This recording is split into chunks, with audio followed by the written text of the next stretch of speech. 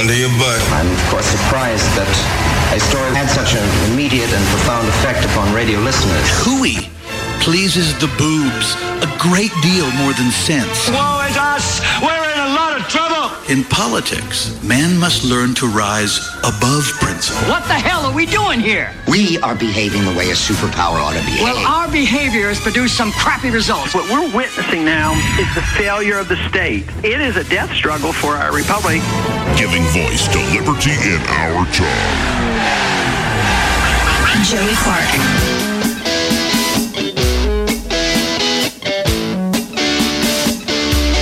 Hold on to your butts. You better, folks.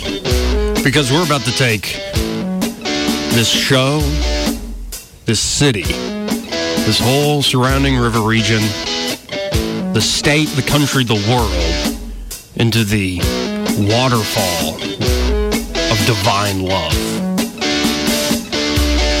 Welcome to the Joey Clark Radio Hour. Alongside me this Monday, as usual, Troy, how are you? Ooh, that's not my spirit name. Troy's not your spirit name? No. What's your spirit name? Astral Troy. Astral Troy? Yeah. Well, you do like to visit the astral realm every once in a while. I remember our college days. Sure. Well, if we're using our spiritual names, Pomegranate. What happened to Joey Freeze? Nah, that you don't want to hear about that. Yeah, it's true. Vanilla Thrilla doesn't play anymore either. Sauce is not it's not astral. That's not an astral spiritual name. No, I like to call my name when I'm thinking in the astral spiritual realm, Pomegranate Willis. Okay. Yeah. Okay. And you're Astral Troy. Yeah. Astral Troy and Pomegranate Willis here on the Joey Clark Radio Hour. I talk with my third eye. Yeah, that's the only way. I mean, you have to really feel your chi. My love. Your love, yeah, the eternal, ever-burning light within you. Right. Folks, we've been converted. In this crazy world, well, just crazy world in general, but especially the world of politics, we've found a new savior, a new champion, a new prophet in the wilderness, if you will. A lot of people are going to make fun of this person, this Hierophant. Hierophant, yes. Who is a woman who really understands the feminine, the eternal feminine earth goddess, ready to take on that utterly phallic guy in the White House right now. I mean, really what we're dealing with, folks, is an eternal struggle for the soul of this planet. And the world. And the world. They're different things. Yes, of course, we're talking about this woman, who is going to harness the deep, divine love. More tonight about how we're going to beat Donald Trump. I have an idea about Donald Trump. Donald Trump is not going to be beaten just by insider politics talk. He's not going to be beaten just by somebody who has plans. He's going to be beaten by somebody who has an idea what this man has done. Mm-hmm. This man has reached into the psyche of the American people, and he has harnessed fear for political purposes. So, Mr. President, if you're listening, I want you to hear me, please. You have harnessed fear for political purposes, and only love can cast that out. So sir, I have a feeling you know what you're doing. I'm going to harness love for political purposes. I will meet you on that field, and sir, love will win. Ms. Williamson, thank you. Joey. Yeah. She looks like a person familiar with harnesses. Yeah, harnessing love. Just harnesses in general, Joey. Oh, yeah. Some of those, like, adult seesaws? Yeah. Dungeons are involved. But I feel like I've seen the light. I was showing you some of Marianne Williamson's tweets. Oh, yeah. Oh, my gosh. Yeah, folks, I'm serious here. The best thing we could ever hope for in 2020 when it comes to politics and the presidential campaign is Marianne Williamson to be the Democratic candidate for president. By far. It would be the most entertaining race in human history. Really, the only more perfect foil for a person that is running against her outside of Trump would probably be John McAfee. Right? Yes. You know, two bat crazy people. Bat crap crazy, yes. America 2020, let's crap the bed together. My goodness. But let's just give people a sneak peek here into the mind of Marianne Williamson. Before we do that, if Gwyneth Paltrow offers you a glowing review as a person, calling you a spiritual legend that would harness love for political purposes, I think there's no higher praise to be had. Well, here's the thing. This is why I'm just giggling like a schoolboy right now. Last week, when I first saw her, and I'm doing like 4 hours hosting every day, Greg isn't here. I don't know anything about this woman. And I'm like, what, is this one of those Gwyneth Paltrow types sticking something up her hoo-ah? Yeah. Or Al Pacino? Can you say cuckoo? No. Oh. Well, but you did. Okay. But you know what I mean. And it turns out the first article I go to is Gwyneth Paltrow. Is Gwyneth Paltrow. Yeah, she is. That's where Marianne Williamson, she's a spiritual guru, self-help guru. Which, by the way, to allude to the late great George Carlin, if you're getting somebody else to help you, it's not self-help. Just literally speaking. Gotta love George Carlin. But she is a best-selling author. She does have a following. And so we should get into some of these tweets. This is one of my favorites, especially the subtext. I mean, like that closing argument you heard at the Democratic debate, Troy. I didn't know if she was going to harness love to beat Donald Trump or if they were going to, like, make out or something. Like, there's something about the way she speaks, the way she talks, that's, like, crazy, but also, like, I'm entranced in a way. Yeah, keep speaking in that lilt. Marianne, Miss Williamson. It's like that lady from the second season or the third season of True Blood. Yes. Except not hot. Well, she'd be 60 soon. So for her age, she looks pretty darn good. She looks great for her age, you're right. Like, I have to say. A little bit like Red Skull. But for sure. Yeah, it's a little gaunt. Yeah. Just a bit gaunt, but anyway. This first one is my favorite. I could have used this advice a few years ago when I had my heart utterly broken. The way to get over someone having broken your heart is to visualize yourself pouring buckets of divine love all over them. Wow. My love cannot be confined to buckets, Joey. No, I'm not a woman. So this next one doesn't relate to me on a very deep personal level. Right. But this next tweet, I mean, the literature. Like, she just speaks in poetry. Of course. And as Hillary Clinton said, you campaign in poetry and you govern in prose. So I think Marianne Williamson is going to be an excellent campaigner. When a woman is pregnant. Again, folks, we're reading tweets from Marianne Williamson, who, by the way, Republicans are donating to her campaign to make sure she is on the next debate stage. As the qualifier for the Democrats' debates, I think the next one's at the end of July, is how many discrete individual donors do you have? So is she a genius? Is she a genius? Yeah. Finally, someone who can reach across the aisle, Joey. Thank you.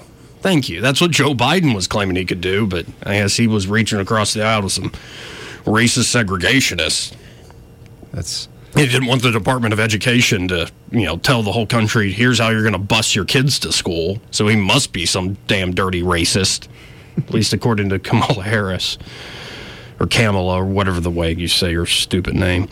But anyway, Marianne Williamson. This is a tweet from January 17th, 2018. So this is pretty recent. I don't think she's changed. Quote, when a woman is pregnant, she can feel a new life gestating within her. Now, before we continue, Troy, you said that when you were reading these tweets, often when she starts off whatever thing she's saying, it's like, yeah, okay, I hear you, Marianne. Yeah, where do we go from here? Right. And you and I would both agree when a woman is pregnant, she can feel the new life gestating within her. Like the kicking and like you're extra hungry, you have weird cravings. Hormonal changes. Right. I mean, sure. The next line is, we are collectively pregnant now. You know what? How is one collectively pregnant? She's been listening to Funkadelic. Yes, she has. The very beginning of Maggot Brain. Mm-hmm. Mother Earth is pregnant for the third time. I think she's been listening to Funkadelic. You telling me that this woman's bringing the funk to politics? Certainly the drug aspect. Anyway, she goes on, we are collectively pregnant now.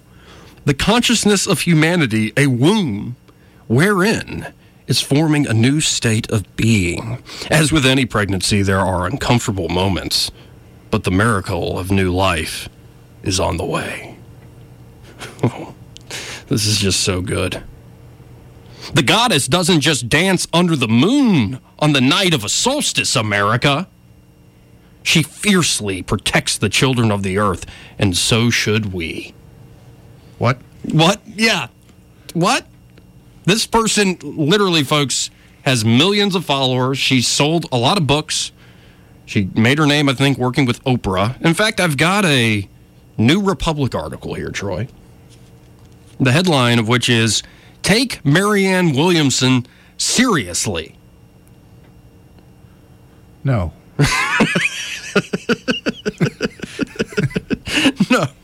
No, I'm good. But I kind of want to, hear this person out. Like, why should we take her seriously? I'm not sure. I'm reading these tweets and I'm a bit perplexed. I feel like I'm high, actually. Like on an astral plane. Yeah. Anytime any of us move from fear to love, we participate in the morphic field out of which we will emerge new possibilities for life on Earth. What?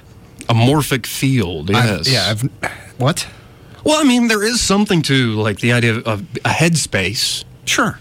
And, like, if you're in a big, depressive, like, rut, and, like, you're in a place, you might be sitting on your couch, but, like, you're in a place and people can feel that energy from you. So maybe the morphic field is real. But what does that have to do with new life on Earth? I'm not sure. It's very Nietzschean. Yeah. Like, she's going to be talking about the Ubermensch before we know it. Toward the Superman. Down going. But anyway, this person, Alex Perrine, says, take Marianne Williamson seriously. Laugh all you want, then remember who the president is. Oh, yeah. Donald Trump said some crass crap. He said some outrageous things. But he's never gotten into pouring buckets of divine love on those who broke your heart. He called Jon Stewart a name, okay? He called Rosie O'Donnell a fat pig and a slob. It's a little different than talking about morphic fields and collective wombs. I think the only way to compare the two would be to ask Donald Trump's opinion on the movie Avatar, because Marianne Williamson certainly makes her feelings known on that. Yeah, didn't she tweet something to the effect of, if you want to know what's going on in America right now? Watch Avatar again. Now, you and I, we saw Avatar. Yeah. And when we came out of the movie theater, we were like, that's exactly how we treated the Native Americans. Yeah, that's what it is. But not America today. No. And then she said, she says, all the films were good, but Avatar has changed the world. He didn't win an Oscar tonight, but James Cameron deserves a Nobel Peace Prize. Okay. For copying Fern Gully, thank you. Now, if she is talking out of both sides of her mouth, both sarcastically, and the fact that the Nobel Peace Prize has become a bit of a joke. Yeah. Totally agree with her. Yeah, and this is the thing. Are people going to ironically like her to the point where she actually starts to gain notoriety and power? I don't know. But here, let's hear out this writer for the New Republic. Okay. The Democratic debate, this was last night, wasn't actually America's introduction to Marianne Williamson. She has multiple New York Times best-selling books and was a regular fixture on the Oprah Winfrey Show for many years. In '97, Mother Jones covered her fame and charisma and shift to a more political message in a prescient and slightly mocking profile. But many political junkies apparently had different viewing and reading habits in the 1990s and early 2000s. And for them, Williamson is mainly a figure of fascination and fun. Yeah, she is. Like, I think she's a figure of fascination and fun to the people who were reading her in the 90s and early 2000s. She's already the meme candidate for those too sophisticated for the Redditors meme candidate Andrew Yang. And the post-debate reaction to her performance last night has largely hewed to people in on the joke. I'm not joking. I think she should be their candidate. For the joke, But I'm also serious. Like, because this is how seriously I take the presidential politics at this point. Sure. Her point that it's not about plans, she's right. It's about how you actually reach people and message people in a popularity contest. And sometimes plans will get people's attention, but not really. Like when Trump said the wall just got 10 feet taller. And when he just talked about the wall. I think a lot of people who were down with that were even like, yeah, it's going to be a wall and digital and surveillance and more border guards. And the wall's a symbol. Yeah. Duh. Now it's going to be a very powerful fence. A very, very powerful fence. So he's already changed. Like, it's what Hillary Clinton said. You campaign in poetry and you govern in prose. She was right. Essentially, you play to people's ideals and their emotions, and you try to inspire them on the campaign trail. And when you actually get to governing, you need those people who are bean counters who can write the prose and all the laws or repeal the laws, whatever. I mean, there is a sad truth to all of this. That at the end of the day is a popularity contest to see who will be like the top primate in America for a few years. But this writer goes on. Yes, she has an inexplicable mid-Atlantic accent, like if Arrested Development's Lucille 2 cured her vertigo with meditation and crystals. Yes, she unaccountably put New Zealand on blast. Yeah, they asked all the candidates who would be your first call. I could just look it up. I mean, who would be your first call?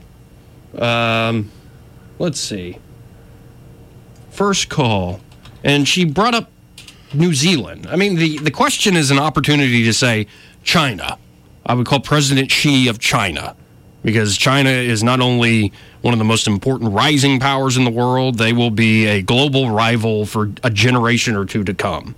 And they'll have outsized weight in global politics and how the global system is shaped going forward. So I would see them as a rival, but I'd also want a good relationship with President Xi, because he's president for life now. It's essentially what Trump's doing. It's a sensible policy. Right. China is the way to go. But Xi, well, let's listen in. Williamson, this is a question for you.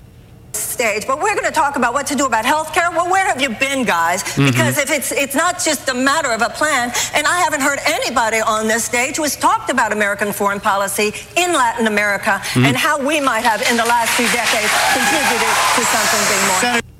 The man on the... See, this is the thing. She says stuff that's, at times, like, well, yeah, that makes sense. Could it be the drug war and like all sorts of policies upholding certain Latin American countries has led to this huge migrant crisis? Yeah. There's a reason people who have nothing and are being told your child is going to be in our gang whether they like it or not, run away from those countries. Yeah. Literally the most violent places on earth. Yes, I am taking into account places like Afghanistan and Pakistan. Central America, Latin America is one of the most violent, terrible places on earth to live. Certain countries. There are other countries that are great. But there's a reason people are doing what they're doing, trying to come into the United States. Moon. Because John Kennedy was back in the day when politics included the people and included imagination and included great dreams and included great plans. And I have had a career not making the political plans, but I have had a career harnessing the inspiration and the motivation and the excitement of people, masses of people. When we know that when we say we are going to turn from a dirty economy to a clean economy, we're going to have a Green New Deal, we're going to create millions of jobs, we're going to do this within the next 12 years, because I'm not interested in just winning the next election. We are interested in our grandchildren. All right, we got to see. Okay, yeah, great. I love when people go back to the JFK put a man on a moon analogy. Like, we put a man on the moon, we can do anything. Yeah, it's amazing. When human beings had never done it before, it's amazing. But at the end of the day, it's like, how do we strap a human being into this rocket with enough propulsion and the oxygen and all the basic necessities that you need to get them to go to the moon? Like, it's a pretty straightforward goal. Get the guy on the moon. Now, we're going to have to create new technology to do it, but it's one or two people backed by a bunch of other people with government funding. Let's put them on the moon. That's not as complicated as let's defeat the Nazis, which is pretty complicated. But at the end of the day, it's like, how do we kill enough of them and destroy enough of their stuff to where they stop killing us? Pretty straightforward goal. We want to destroy their stuff, too. But remember, eventually we want to get to the moon, so we're going to need their scientists. Yeah, Operation Paperclip, please. Yeah. Let's get that Von Braun fellow over here. They got some brilliant things going on. My point is, though, going to the moon or defeating the Nazis, they're as complicated as they need to be. It's not like 2 + 2 = 4. But they're nowhere near as complex and complicated as goals and problems to solve as, how do you take an economy that is essentially reliant on fossil fuels at almost every level of production and consumer goods and transform it into a completely clean, renewable economy? I don't care if you have all the freaking money in the world and you tax the rich at 90% or 100%. Good luck with that. Yeah. It's ambitious. Yes. I think people underestimate how delicate, how complex an economy is. Sure. And when they want to try to fix things. And if you have straightforward goals, like Biden said we need more electric charging plants all over the country, all right. Where are you going to put those charging stations? Who's going to fund it? The government? Or who's the private developer that gets the money off the government infrastructure? It's not too complicated. It's pretty straightforward, but it's a very complex problem, and I think the analogy, the inspiration of we put a man on the moon in 10 years by the end of the decade, as JFK said, it's at best a metaphor. It's not the same thing as going completely renewable energy, clean economy. Yeah. Here's the problem.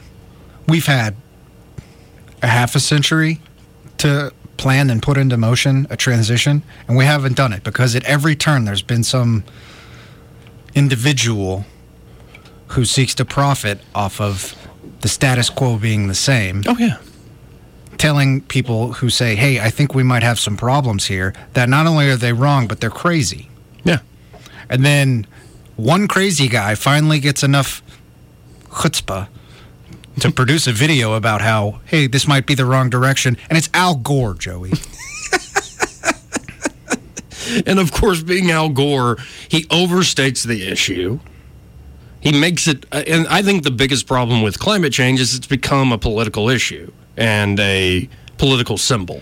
It seems to me like where it is, people ran out of ideas to induce change. Yeah, exactly. I think climate change, and I find the whole idea very plausible, like the theory on the face of it. And from what I've read, I'm like, all right, I'm not a climate scientist, I'm not a climatologist. Fine, these are the issues. I think some of the scientists, though, and this isn't just in the field of climate change, overstate problems. Social scientists have done this for years.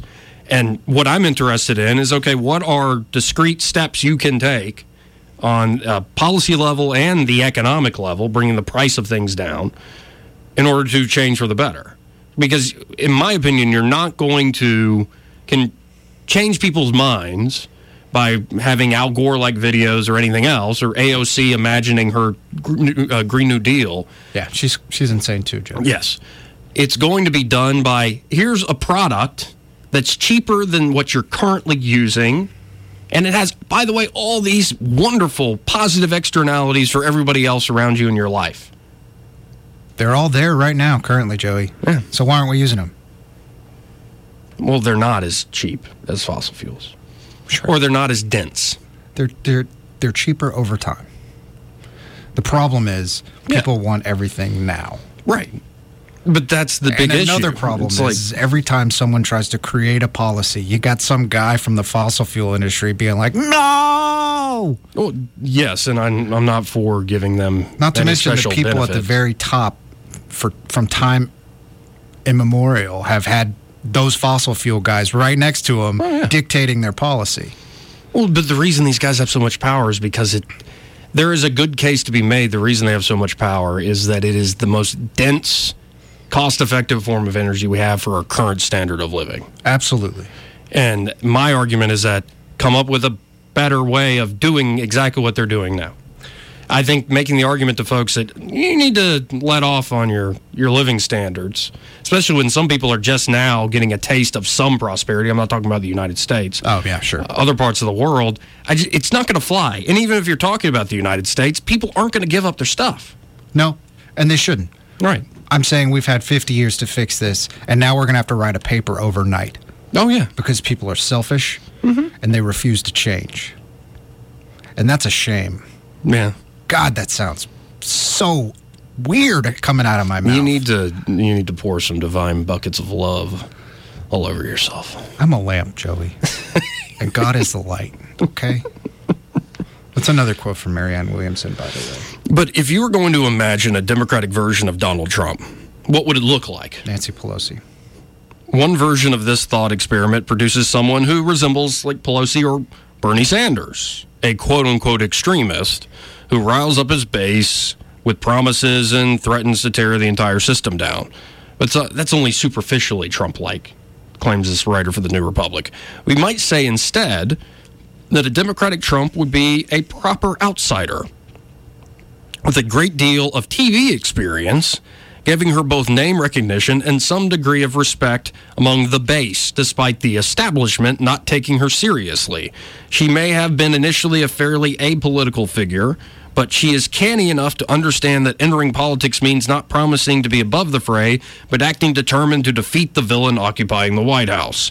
She could dabble in fringe views. She may even have a history of dubious tweets the elites send around to scoff at. But are we elites? No. Because I have a feeling there are a lot of everyday folks. I'm a little odd, but I'm happy to take the mantle of an everyday American. I think the everyman scoffs at her tweets. Sure. Yeah. I think it's the woo-woo that we're scoffing at. Yeah. It's the people that still watch the CW for their young adult television shows because they are emotionally 17. Says the guy that used to watch One Tree Hill with me, bruh. When I was emotionally 17. Right. When we were actually 17 years old. Now yeah. I've watched politics for so long, Joey. I'm an emotionally 64. Right. My heart hurts. I know. I feel the same way. My knees hurt. My heart knees hurt. 30 going on 55. Yep. 30 going on 65. I'm trying to shake this cynicism, though, and have some fun with this crap process. And Marianne Williamson is doing that for me. She's a breath of fresh air, She Joey. really is. It's like a piece of mint chewing gum. Yeah. For your soul. Right. I'm having a little trouble now. There's a song that came out in the 90s called Novocaine for the Soul. I'm just so pregnant with love right now. Oh, my God. Or actually, I think that's just all the protein shakes I've had. Need to go to the restroom. Anyway, we'll be right back.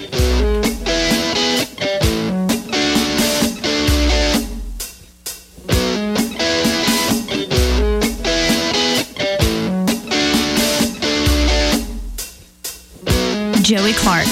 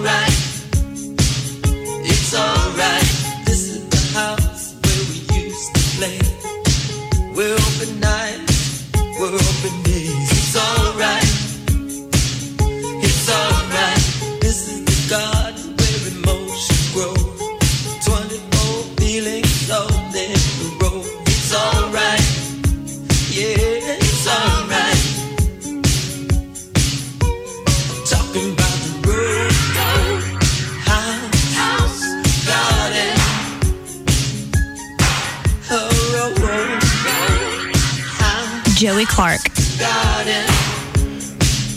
Welcome back. This is the place where evil died. For some reason, this song isn't that great. It's kind of been my jam the last month or two. Yeah? Yeah. It's just a nice driving song. Top down. It's pretty chill. Found from the Purple One's vault. put out a few years ago. We've been talking about Marianne Williamson and how she's sort of blowing America's mind with her buckets of divine love. I want to move to another thing that today is blowing all sorts of people's minds. Doesn't really blow my mind, because I actually have seen this coming. But, when people talk about, special interests controlling the nation in Washington, D.C., controlling our politics, the money in politics is buying power. I see you, John McCain. Yeah, well, fight with me, my friends. My spirit remains strong. Keep America strong. Fight with me, my friends. That's my John McCain. My Lindsey Graham's more up here, I can go all day with Lindsey, because when I put on this voice, it's like I become a whole other character. The funny thing is everybody in the South knows a guy that talks just like that. Oh, yeah. It's actually a fun accent. Yeah. But Lindsey has a little bit of that lilt going on. But Bernie Sanders is very, it just yells and screams and too many choices. We have way too many choices in this country. That sort of thing. But my John McCain is just completely, fight with me, my friends. Fight with me. Fight. Keep America strong. Fight. Rest in peace, John. Why did you make him sound like a Redwall version of Palpatine? Fight with me, my friends. Because he used to say that when he ran in 08. Keep America strong. Fight with me. Fight. The Russians, fight. China, fight. Oh, my God. Special interest, Joey.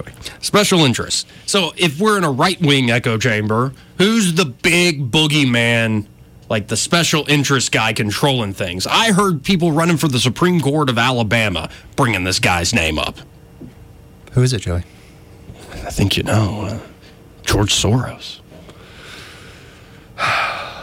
Crisis actors, Joey. Yeah, exactly. They're in his checkbook.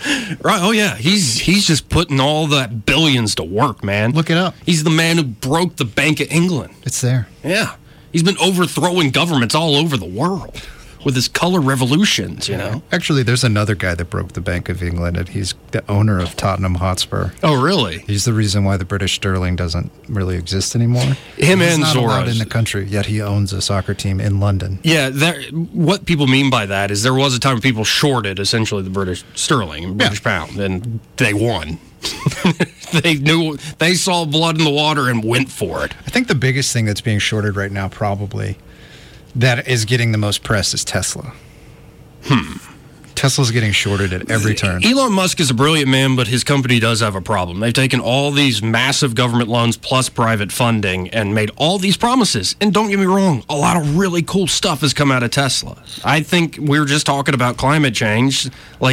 Some of their vehicles are amazing. They need to come up with how to make them more cost effective. That's the big trick. How do you beat Ford and Chevy and all these other companies that will also start moving to electronic vehicles? That's their plan, they claim. But Soros is the big boogeyman. If you're talking to people on the right, who's the big special interest boogeyman? It's George Soros. I can just see Glenn Beck right now. Right, exactly. Being red in the face. I told you about this 12 years ago. Right.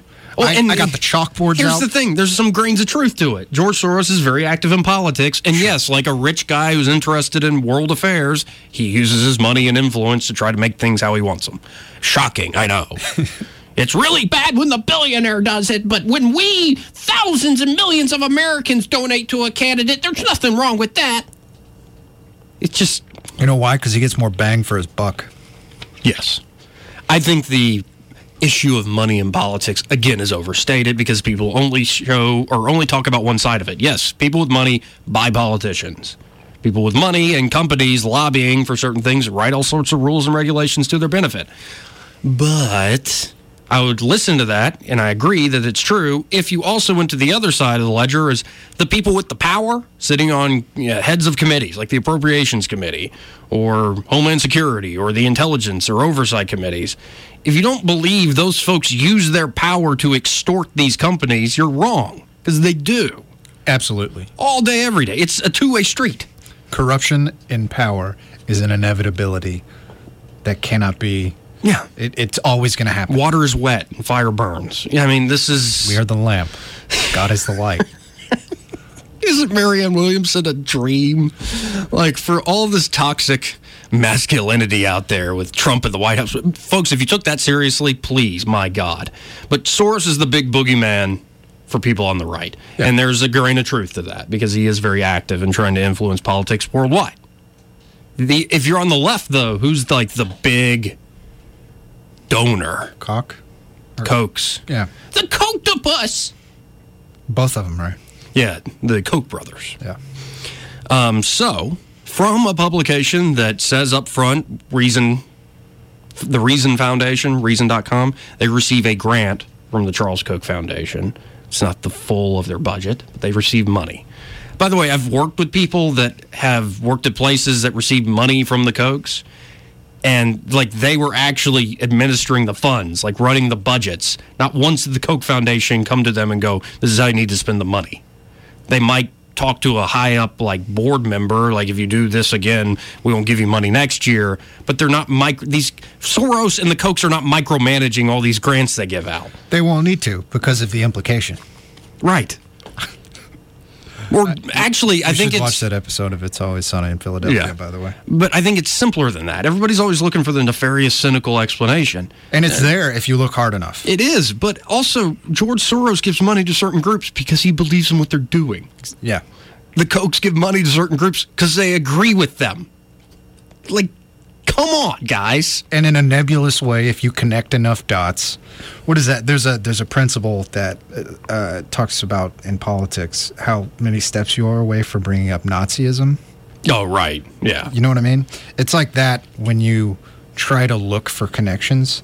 It's not long until something evil has occurred, even if those connections are loose at best. Yeah. Well, before I get into the reason I brought up the Koch brothers, the Kochtopus, and the evil George Soros, I need to tell folks the show is brought to them by Eddie Bader with the Goodson Group. He was just here. He was just here helping Greg out. You got to hear him in action, folks. I saw it live. Yeah, and as Greg was going down for a vacation, his first week-long vacation this year to go see his lovely daughter Janelle, and it went great, he got a call that his current tenant can't rent anymore. I'm done, Greg. Things have changed in life. So Greg's like, oh, what am I going to do with the place? He called Eddie Bader at 322-0662. And Eddie Bader, without having to trouble Greg on his vacation, started taking care of it. And they're getting the house on the market. They're setting things up. That's just one example. Eddie Bader not only is right there at 322-0662, he is sensitive to what's going on in people's lives. He will make it work for you, whatever's going on. So if you're looking to buy a home or sell a home, maybe you hit it big early in life, you want that nice lakeside property, or you're retired and you want that lakeside property. He does these boat tours where you don't have to go through all the winding roads up to the lake properties. You can just hop on one boat and go to several properties in one day. Or if you're looking to sell a place because that family's growing, you need a bigger place. Eddie Bader is connecting buyers and sellers all over the river region. Great down-to-earth guy, hardworking guy, changed his own life with real estate, and let him change yours. Buying a house, selling a house, one of the biggest decisions in somebody's life. You need somebody like Eddie Bader, who's been around the block a few times on this issue, and again, who's down to earth and just fun, easy to deal with. So give him a call. Eddie Bader with the Goodson Group, 322-0662. So the reason I bring up George Soros and the Koch brothers, they've teamed up. The behemoth, the left and right, the Leviathan and the Goliath, have teamed up. What sort of nefarious plot is afoot? Thanos? No. Darkseid? No. There's no Infinity Gauntlet involved here, or doesn't Darkseid have some like virus he infuses in people or whatever? Yes, it's more like he enslaves them, but yeah. Right. No. The Boston Globe reports today in a quote-unquote astonishing turn. Because these are just evil villains on different sides of the aisle. They should hate each other. No, politics isn't that cartoon, folks. The organizations created by libertarian billionaire Charles Koch and progressive billionaire George Soros are helping to fund a new think tank. It's called the Quincy Institute for Responsible Statecraft. The new group is committed to promoting this just downright evil plan, folks. Ideas that move the U.S. foreign policy away from endless war and towards vigorous diplomacy in the pursuit of international peace. What bastards! Unbelievable, Joey. The left and the right's boogeyman are teaming up to end war? Our pets' heads are falling off. You're right, they are! We got no food, we got no jobs, our pets' heads are falling off! You're right! What is the world coming to? I saw this story. I love it because it does confound like all the cartoonish write-ups on politics, all the conspiracy theory, which, again, if you can prove it, I'll listen to you. But most of the time, it's like, you didn't prove crap. All you've managed to do is draw a series of lines with pinpoints on a needleboard. So from the write-up, this is what this new think tank funded by the Kochs and by George Soros is looking to do. Is that how you pronounce that, by the way? I've always... Yeah. Okay. Koch. It looks like Koch. Right, like Dachshund. Yeah, but it's... like Dachshund. I've been around enough libertarians. I've been to events where the Kochs gave money because, they're libertarians. Yeah, it's Koch. Okay. I would never want to work directly for the Koch Foundation because I'm not that activist type. I like having too much fun. Right. Opposed to, like, evangelizing the young sponges we call college students. But, I hear this stuff. Again, it's like George Soros gave $1 million to some group to fund the arts. Like, oh no. Is it going to be progressive arts to undermine our Judeo-Christian ethic, Joey? Like, well, I don't know. Like, maybe you can propagandize too. And this is what a free country does. There's a person that funds the Alabama Shakespeare Festival. Oh, I was started by the Blunt family, I know, but I'm not sure. Have they done anything nefarious other than... share great English literature? Yeah. But here's what this organization's going to do. It will promote an approach to the world based on diplomacy and restraint rather than threats, sanctions, and bombing. Oh. It's a radical notion in Washington where every major think tank promotes some variant of either neocon militarism or liberal interventionism, which both end the same way. We're bombing things and killing people. For, great causes, guys. Either it's, real politics, like, just hardcore, hard-knot geopolitics, or we got to save those people. It ends up kind of having the same effect. It's funny how that works. Only apparently one group gets to go to bed at night feeling good about themselves for trying to do the right thing. Well, no, but the hardcore geopolitical types would say the same thing. It's like the world is nasty, brutish, and short. Most of humanity suffered through, and the people that have the power and are willing to use it in a judicious way are the ones that save their civilization and their culture. I mean, that's... The other side's more like, there's a genocide going on, and we must stop it by arming one side. Like, okay. Good for you guys. Let's bring balance to the force. But, I like this idea, actually. But, of course, Bill Kristol, who's been wrong so many times. He used to be on Fox all the time, and he became a never-Trumper, but he was in the Bush W circles. He said 75 years of U.S.-led liberal international order based on a U.S. forward presence and backed by U.S. might with regional and bilateral alliances and relatively free trade has enabled remarkable peace and prosperity. But let's go back to the 1920s and 30s. To which this author here at Reason said it's a sad, empty rejoinder to equate any change from the foreign policy status quo to isolationism, and appeasement. Which it is. It's ridiculous. You suggest, hey, maybe we shouldn't, throw sanctions on this particular country and threaten to bomb them. You're an isolationist. Like when I saw Donald Trump meeting Kim Jong-un. He's taking a very big risk. Yes. But it's better than a major war on the Korean Peninsula. So I'm happy that he's, sticking his neck out there. A lot better than a major war where millions die. And God knows what Russia and China would do. I just watched a war game scenario of it, not taking into account what China and Russia do. And it's really, really bad if there's war. Yeah, especially because, I'm sure the South Koreans have plans in place. They do. In the event of such a thing. But their capital is right there. Yes. On the DMZ. And the South Koreans have admitted that They've stopped a few tunnels the North Koreans have dug under the DMZ, but they're pretty certain there are other tunnels they haven't been able to discover. One of the ideas is because North Korea doesn't have the ability to deliver one of their big nuclear bombs. They're kind of like, it's an old school like Fat Boy. Yeah. That they would maybe send it in through a tunnel in a nondescript looking commercial truck or van and set it off in South Korea.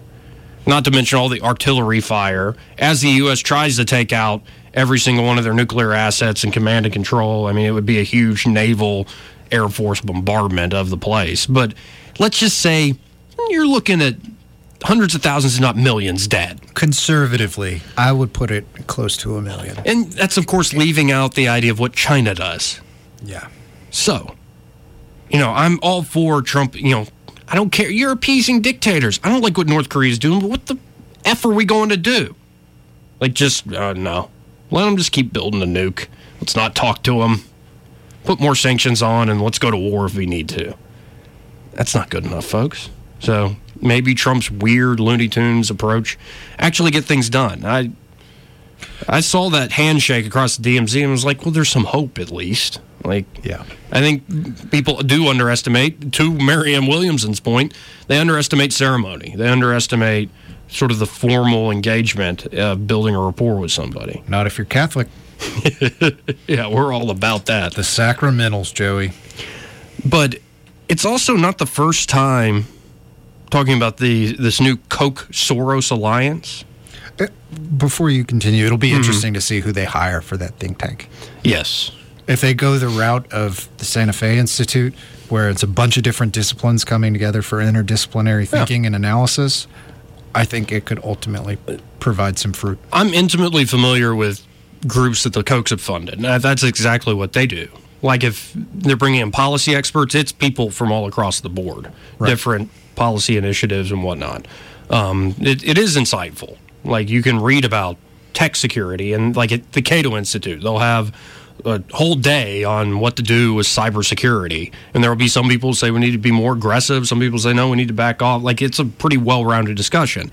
I'm not as familiar with progressive think tanks. I'm just not.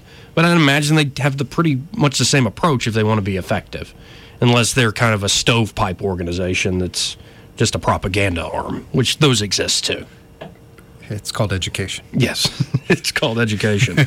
But it's amazing how people just miss things. Like these big, again, the Goliath and the Leviathan of the right and left teaming up. Oh, my God. Well, after Charlottesville, the Koch brothers and Soros teamed together to fund Communities Overcoming Extremism, the After Charlottesville Project. It seeks to help the private tech sector develop best practices on fighting against hate and extremism online. It's like those bastards. And it just goes back to something. The cynic in me sees that and says that it would behoove them to be on top of policy as it's dictated to the tech companies so that they can then cater whatever it is their formula is for getting their message across to, I don't know, a couture version of what those policies will crack down on. Right. Oh, yeah, you got to stay ahead of the curve. No, and I think there's some truth to that. But, well, and it's also this idea. Imagine, folks, you came up with a successful multi-million-dollar, billion-dollar company. And you're like, I don't want to lobby. Lobbying's just corrupt. You're going to get your ass handed to you. That's true. Because the corruption also comes from the side of people with power and other people with money who don't like that you're being so successful. Mm-hmm. So it just, to a certain degree, you have to play the game once you reach that upper echelon. It's just how you play it. But what's going on here, and this is from Matt Welch and Nick Gillespie. They wrote a book together. They said, Americans who secede from political tribes, yet remain fully or sporadically involved in politics, scare the bejesus out of politicians. Through peaceful resistance, ephemerally organized swarms, blatant disregard of immoral laws, and more, we can create a permanent non-governing minority, where blocks retain their potency by refusing to be co-opted and focusing on ways the government is conspiring to keep them less free. And I'm seeing this happen. The age of Trump is an age of, what the hell does it mean to be a Republican? I mean, it might be, I back Trump, but, like the old school, Republican line It's kind of there still. They still want, like, pro-life Supreme Court justices, sure. But, like, what it really means to be a conservative is up for grabs in many ways. Same thing on the left. You watch these debates, it's really up for grabs on what these tribes are and what they mean. And then if you go into the online world, I mean, some folks think if you're not, like, the most woke left-wing social justice warrior, you're now on the right, which is not true. You could just be an old-school liberal. Yeah. Like, so I think there's a lot of change and tumult coming in. Well, it's kind of like Marianne Williamson said, that we're all collectively pregnant. Like with any pregnancy, there will be complications and pains. My but God. Maybe she's on to something, man. She's on something, Joey.